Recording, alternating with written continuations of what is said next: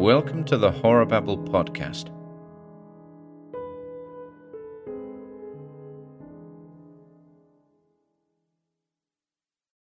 The Brain Eaters by Belknap Long. A shadowy tale about the dead men who sat in the boat, and a weird horror from four-dimensional space.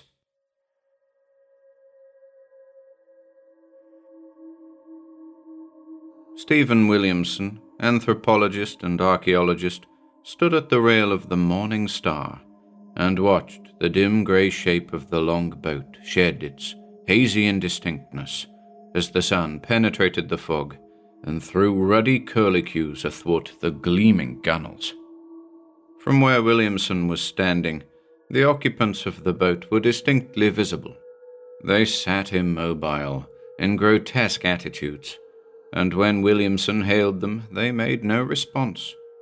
Williamson craned forward over the rail, studying them intently out of bloodshot eyes. Then, suddenly, his body went tense, and a cold horror descended upon him. He turned abruptly, cupping his hands, and shouted out a frantic warning to the first mate, who was standing rather nonchalantly amidships with his hands thrust deep into his trouser pockets. "Keep away from her! Ease her off, for God's sake!" "What's that?" The mate strode to the rail and glanced anxiously over the side, but from where he was standing, the boat was not visible. He was obliged to repeat his query to Williamson, who occupied, for the moment, the position of ship's guardian. Below in his cabin, the captain was raving impotently, his brain unhinged by liquor and fever. "What did you say, Steve?" "I said stay clear of her." "Why?" "Cholera, I think. Anyhow, it's awful. A death trap. Keep clear of her." In a moment, the mate was by Stephen's side, staring with horror at the boat and its contents. It was drifting aimlessly in a long swell, its rudder askew and trailing sea moss, its oarlocks sodden with caked salt, and a darker, more disturbing ingredient that looked, from a distance, like caked blood. The mate gripped Williamson's arm. "They've been dead for weeks," he muttered hoarsely.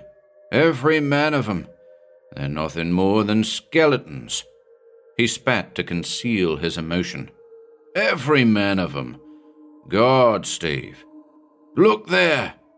Williamson had raised his arm and was pointing excitedly at the tallest of the 7 skeletons. The mate grew dizzy with horror. A choking, gurgling sound issued from his throat, and his hand tightened on his companion's arm till the latter cried out in shrill protest. "Steady, Jim." Then, after a pause, "It was cannibalism. Nothing else. But I can understand it, Jim. If the poor devils were insane, crazed." "But his head," the mate protested hysterically. "They couldn't eat that. Why did they cut off his head?" The headless man sat bolt upright in the boat. He was clothed in stained grey trousers of woolen texture, and a coarse seaman's shirt of alternating black and white stripes open to the waist. His feet were bare and sun-scorched.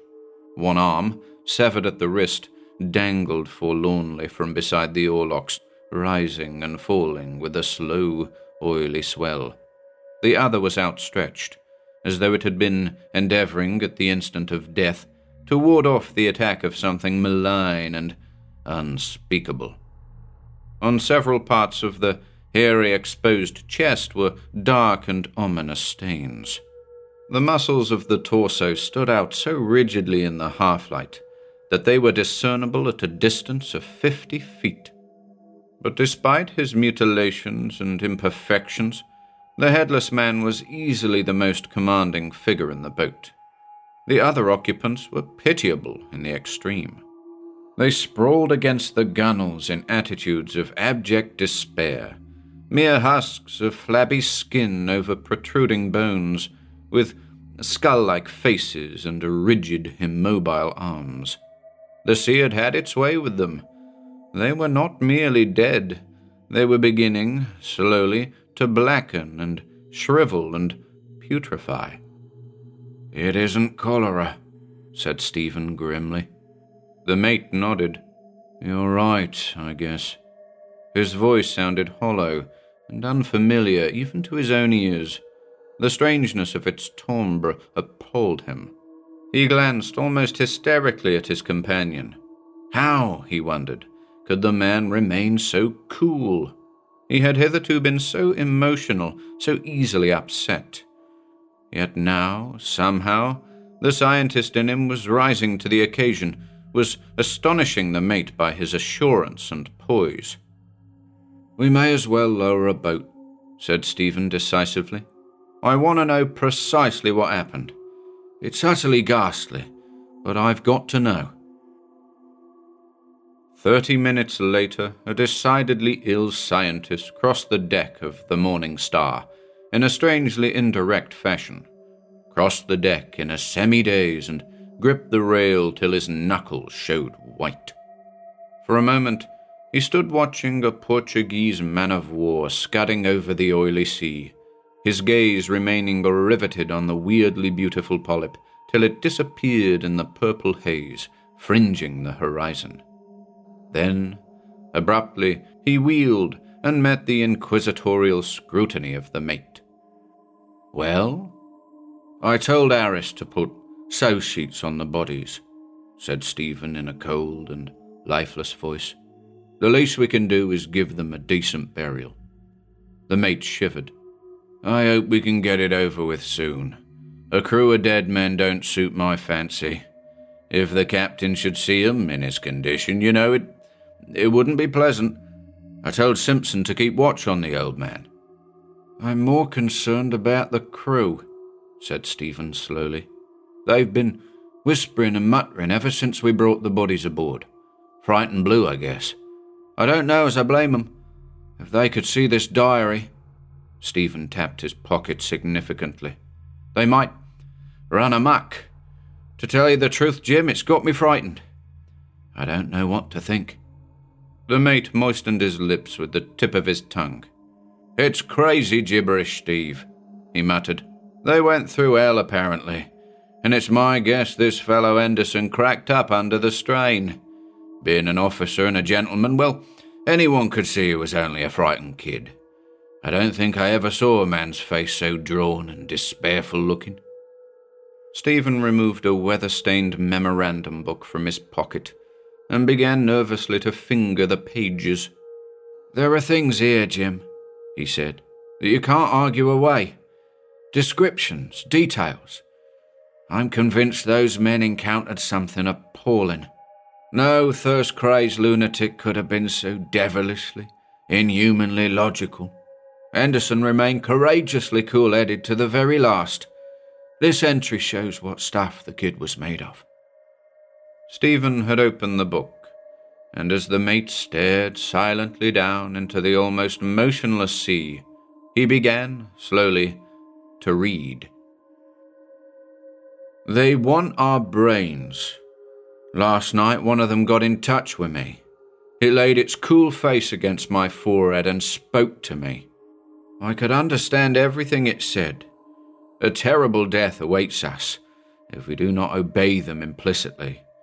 They want Thomas. We are to make no attempt to thwart or resist them when they come for him. Later. They came for Thomas last night. They did not take all of him. He is sitting before me now. I can see his broad shoulders and back as I write. They are limned very terribly against the glare of the sunset, and they obtrude with a terrible vividness. His presence is a perpetual horror, but we dare not throw him overboard. They would not approve. I am perfectly sane. The horror has not dulled in any way my perception of the visible realities about me. I know that I am adrift in the Pacific, 50 miles perhaps off the coast of Salvador, and that I am compelled to endure the presence of a headless corpse and 5 cowardly fools who gibber and moan like baboons merely because they lack guts and haven't sufficient water. My own stoicism bewilders and amazes me. Why is it that my hand does not tremble as I write, that I can remain so observant, so calm? It may be that I have lost all capacity to suffer. We have passed into a strange world, an alien and utterly incomprehensible world, which makes the fears and agonies of common life seem curiously impersonal and remote. We have abandoned all hope of a possible rescue. Nothing can save us from them. It is amazing how completely I have resigned myself to the inevitable. 3 days ago we were as confident as the devil. Why, we actually jested when the Mary O'Brien went down.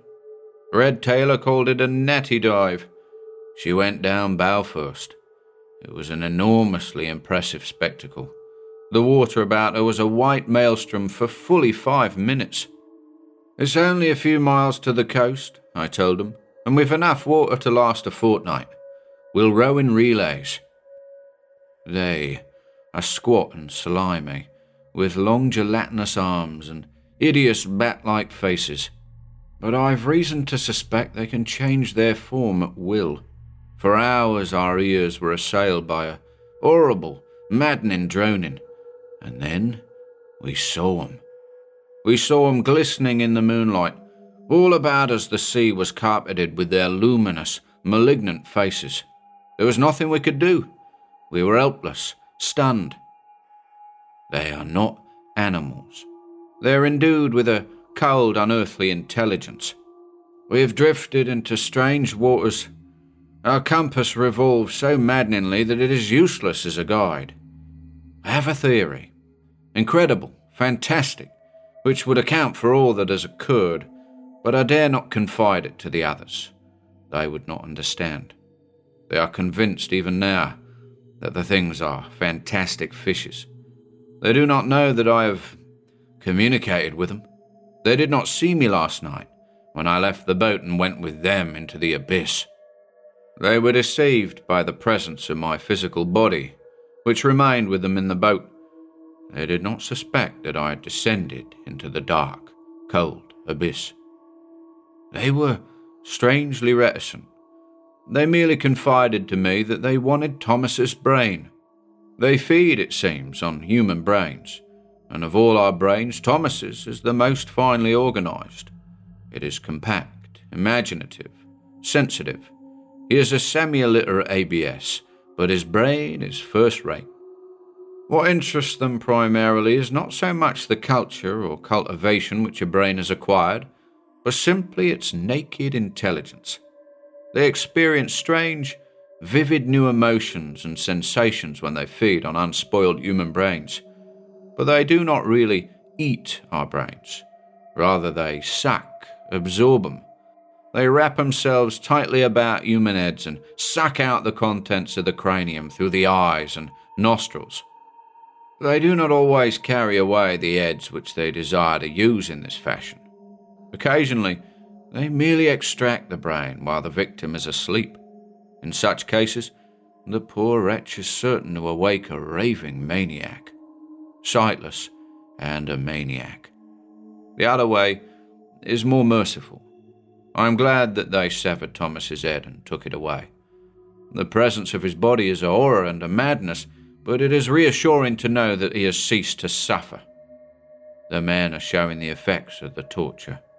Brett has been whimpering pitifully for hours, and Blank is as helpless as an infant. They want to throw Thomas's body into the sea, but I won't give my consent. They live at the bottom of the sea, and are not a part of our familiar world. They inhabit another dimension. By some ghastly and inexplicable mischance, we have passed into another dimension of space. We have passed into an extension of the three-dimensional world. The existence of these creatures confirms the wildest speculations of theosophists and mystics, who have persistently maintained that man is not the only intelligent inhabitant of the globe, that there are other worlds impinging on ours. Above the familiar seas of the world are imposed other, invisible seas, inhabited by strange and hideous shapes utterly unlike anything with which we are familiar. there is not one Pacific Ocean merely. Occupying the same space in another dimension are invisible Pacifics inhabited by strange shapes with hidden, malevolent powers. We have, unaccountably, sailed into one of these invisible worlds. We have passed from the coast of Salvador to the seacoast of an alien world. It is a very terrible world. Its denizens are more malignant than vampires. They raven on the brains of lost travelers from the three-dimensional Pacific. I had fallen asleep from sheer exhaustion when they came for me and compelled me to follow them down through the blue depths to their strange, blue-lit city on the sea's floor. My body remained in the boat, but my brain was with them at the bottom of the sea. They can separate the brain temporarily from the body without any physical sundering. They were careful to explain to me why I should not share the fate of Thomas. They need me. I have been enjoined to guard Thomas's body, to keep the others from throwing it into the sea. Another ship has passed into this strange and hideous world. On it there is a brain which they covet, an extraordinary brain, the brain of a scientist and poet. They desire to absorb it, and they desire to absorb it while it is aflame with curiosity and maddened by fright. When they can absorb a highly evolved brain that is keyed up to a pitch of wild excitement, they experience the most intense ecstasy and rapture. So peculiarly are they constituted that they are capable of deriving the most piercing pleasure from highly evolved, highly inflamed cerebral tissue.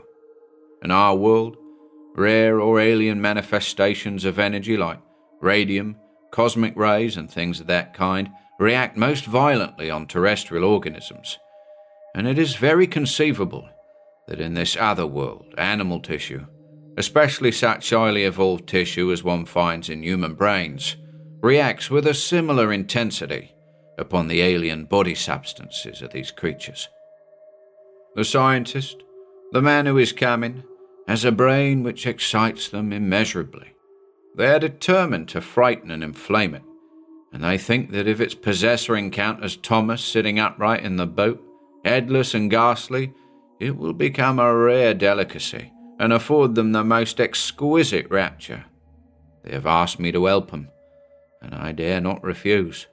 But I can at least record what I know and suspect in this book, and if he is not a blind fool, he will strive to escape. I fear, though, that he is lost, hopelessly and irremediably lost. Like us, he has, in some mysterious way, passed into another world. The ship which bears him has been drawn, sucked, into some great vacuum or vent in three-dimensional space, and is now in an utterly alien world, a black and abysmal world. Nothing on earth can save him. His naked intelligence, perhaps, but nothing on earth. The brain-eaters will not spare him. They will fasten upon his skull and drain it dry. His eyes will be drawn from their sockets, and his brain will melt and dissolve like tallow in the sun. Their moist, dark mouths. I am very ill. The ocean about me is carpeted with leering, malignant faces. The others see him too. Brett is cringing and whining and foaming at the mouth like an epileptic, and Adams has collapsed against the gunwale. Blood is trickling from his nose, and his eyes are drawn inward. His face is a mask, a corpse mask. There is nothing we can do or say. We sit lifelessly by the oars and stare at Thomas's ghastly body, which has become a mockery, a menace. I have resigned all hope. Williamson closed the book and glanced anxiously at the man beside him. Wouldn't you say, Jim, that there was something behind it? Jim looked exceedingly ill. I don't know. It's all so very queer, uncanny. If there's any truth in it, it's your brain they're after. Williamson nodded. I'll tell you what I'm going to do, Jim. I'm going to sleep on deck tonight. I'll bring up my cot and sleep here. I'll feel safer somehow on deck. The mate lowered his head. "I'd do that," he said simply. It was after midnight when Williamson awoke and sat up. The moonlight lay in bright, luminous stripes on his cot and the wet planks of the deck. The lifeboat stood out boldly in the silver light, and from where he lay, 3 huge water barrels and a great pile of tarred rope were plainly visible. At first, Williamson saw only these dim, familiar shapes: the water barrels, the rope, the lifeboat swaying reassuringly in the wind. Then, slowly, he became aware of something dark and cumbersome, something opaque that obscured his vision and concealed a portion of the second barrel, something that made a pie-shaped dent in the pile of cordage. He rubbed his eyes, slowly at first, then violently, hysterically. A dark shape was clinging to the heavy netting above his bed. For a moment, he stared at it in stark bewilderment. Then a great horror came upon him, and he shrank back against the pillows. It was clinging to the netting and moving backward and forward like a great, slow-moving beetle. It was a moving blot, concealing the stars, a fetid dark blot against the spectral moon. Nausea welled up within him. He started to rise, and then, suddenly, grew sick with terror incalculable.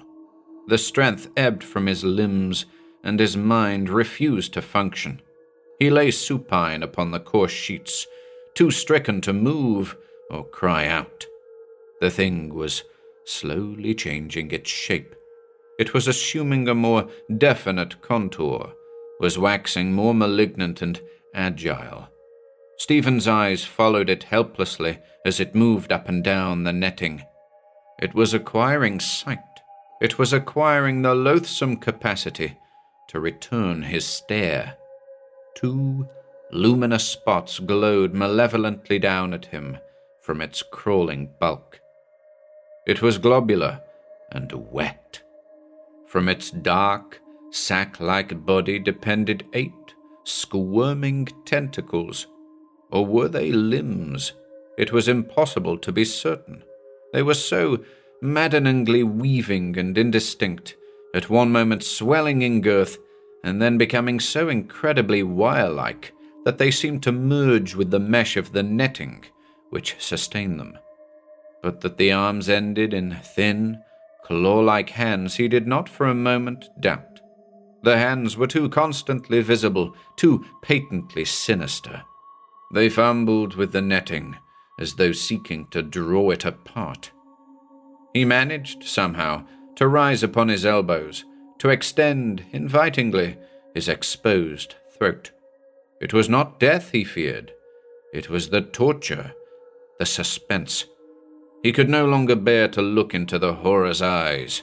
He had endured with agonized fortitude the sight of its drooling, bat-like mouth, and the odor of putrefaction, the sea-stench which surged from it, and even the fetid, fleshless hands with their long, luminous fingers had not incited him to complete surrender. But its eyes held a threat which could not be evaded or endured. He did not want them to come any closer. If the hands broke through, and the eyes came closer, it was better to surrender unreservedly to the hands. So he raised himself on his elbow and bared his throat. It was a full minute before he perceived that he had been mistaken, and that the hands were not seeking his throat. They were busily engaged in recovering from the wet deck a large, round object of disturbingly familiar appearance. The thing had evidently been compelled to lay this object down for a moment, in order to facilitate its ascent to the netting above Williamson's bed, and it was now intent on recovering its gruesome trophy. Slowly, deliberately, it raised the object in its terribly thin arms, caressing and fondling it, holding it very close for a moment to its moist and bulbous mouth. and in that same instant a hideous droning that was like the thrum of huge engines in some vast and reverberant power plant smote menacingly on Williamson's ear. It was not the droning, however, which drove Williamson shrieking from the bed and across the deck in a straight dash toward the rail. It was something much more unendurable than any sound on earth. It was the sight of a face, blue-cheeked and tortured, with matted red beard and white, pupilless eyes, a face distraught yet immobile, a face that grimaced and glowered and yet remained strangely, alarmingly impassive, the face of a dead man, the face of a corpse. There were dark stains above the temples, and the matted hair and beard were clotted with blood. The head was necklace, unattached. It seemed to float upon the air. In reality, however, it was being held very firmly in the terribly thin arms of something that wanted Williamson's brain, that wanted to do to Williamson what it had done to the object it was so proudly exhibiting. It was displaying the object unashamedly to Williamson because it wanted to terrify him, to appall and terrify him utterly.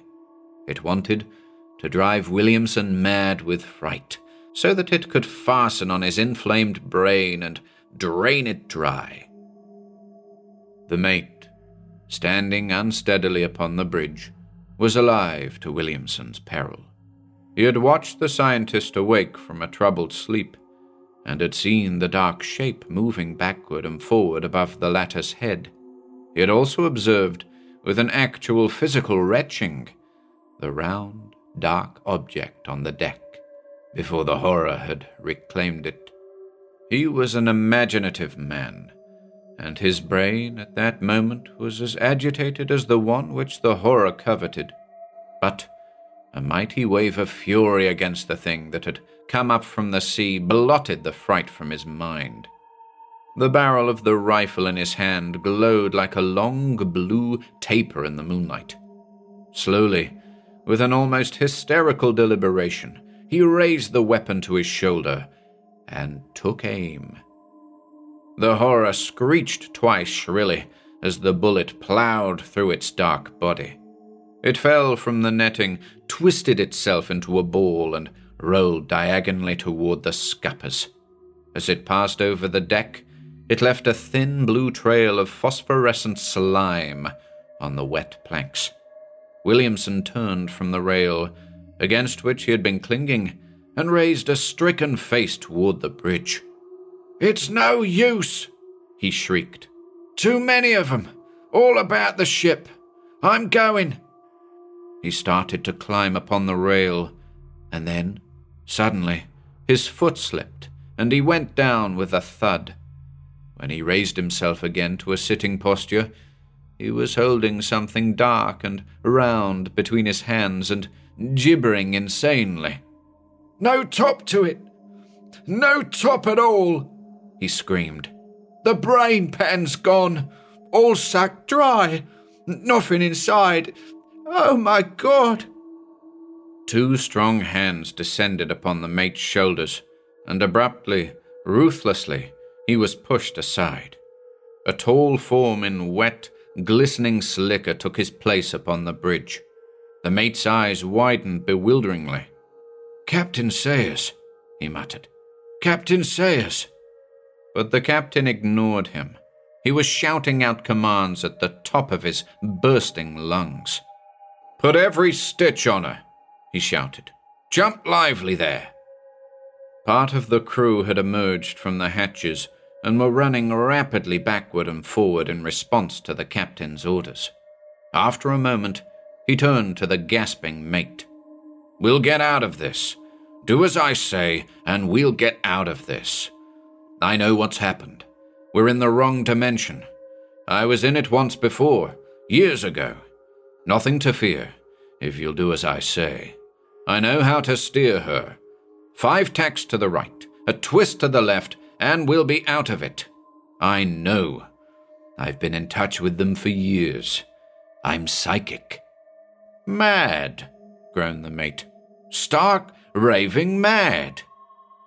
The captain had left the mate's side and was running frantically toward the wheel. "Keep them at it," he shouted over his shoulder. "Tell them to square away. Can't put too much sail on her. Can't put too much. Do you hear?" The mate nodded. "Worth trying," he muttered to himself. "Follow him implicitly. Nothing to lose. He's in touch with them, maybe. Crazy people are psychic. They know things we don't." He raised his voice. "For God's sake, men, be quick. Do as the captain says. It's our only chance." There ensued a race with distraction. The great ship hove to and trembled ominously, every sail on her taut with the breeze, while from the ocean there arose a screeching and a droning such as no sane man could endure with fortitude. The mate felt his reason tottering, even as the reason of the captain had departed, even as the mind of poor Williamson had succumbed. Poor Williamson, who squatted hopelessly on the deck, his right hand supporting a horror of horrors, and his face a distorted mask in the spectral light. But eventually, they won through. The ship, under the captain's guidance, veered strangely on the dark waters. It veered about and rose on a mountainous swell, and even as the captain shouted orders into the attentive ear of the frightened helmsman, the droning and screeching diminished in volume. One by one, the hideous luminous faces faded from the luminous seas. The wind went down, and the ship floated serenely on a three-dimensional ocean. 4 hours later, the sun came up over the coastal hills and flooded the ocean with a saffron light. Williamson, serene and at peace, stood silently by the rail and gazed with gratitude at the prone form of Captain Sayers. The captain lay asleep on the bed which the scientist had vacated on the previous night, under circumstances which the mate could not bear to recall. But Williamson was the courageous one now. He dared to recall them. He gripped the mate's arm and smiled wanly. "I'm glad you decided to obey the captain," he said. "Nothing else could have saved us. It was an heroic decision. The captain knew, I'm convinced. Men whom the world calls insane, sick people, lunatics, are often en rapport with the invisible, the hidden. The fourth dimension is an open book to them. They see things which are hidden from us, and the captain knew." The mate nodded. "I'm glad that they didn't take your brain, old fellow. It's too valuable an instrument. Aside," he added with an ironic smile, "aside from friendship, I'm glad. You can go on with your work now. You can get all that dope on the Myers you missed last trip." "I'll not write about the Myers," said Stephen decisively. "I've much more important information to convey. My next book will deal with them." The mate scowled. "No one will believe you."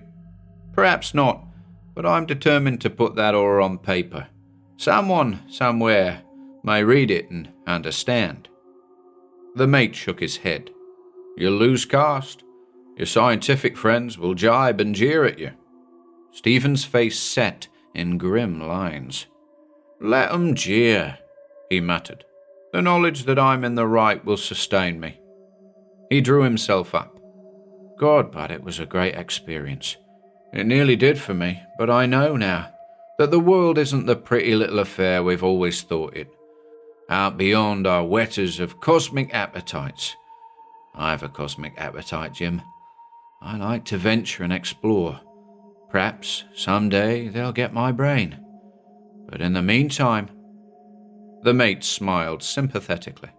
"I can guess how it is," he said. "There ain't any sailor this side of the Horn wouldn't understand. You're always anchoring for what lies just around the corner." "Or on the dark side of the moon," amended Stephen with a wistful smile.